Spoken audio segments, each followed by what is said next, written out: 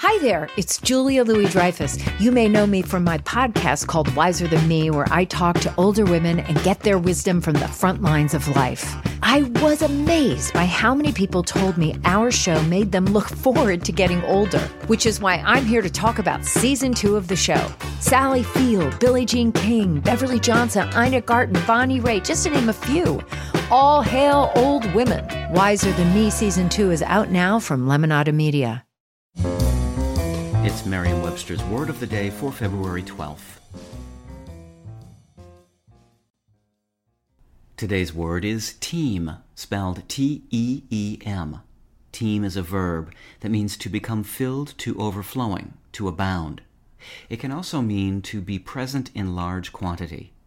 Here's the word used in a sentence from Quartz by Erik Olsen.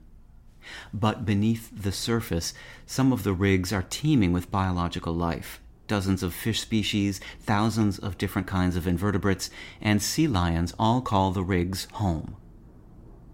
The verb teem and the noun teem, T-E-A-M, are not just homophones, they are also etymological kin.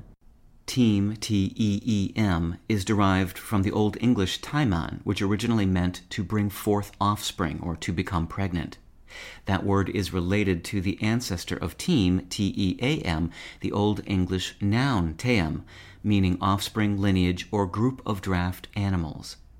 Teem, T-E-A-M, can still be used to refer to a brood of young animals, especially pigs or ducks, but both teem with 2 E's and T-E-A-M have otherwise largely left their offspring-related senses behind. With your Word of the Day, I'm Peter Sokolowski. Visit Merriam-Webster.com today for definitions, wordplay, and trending word lookups.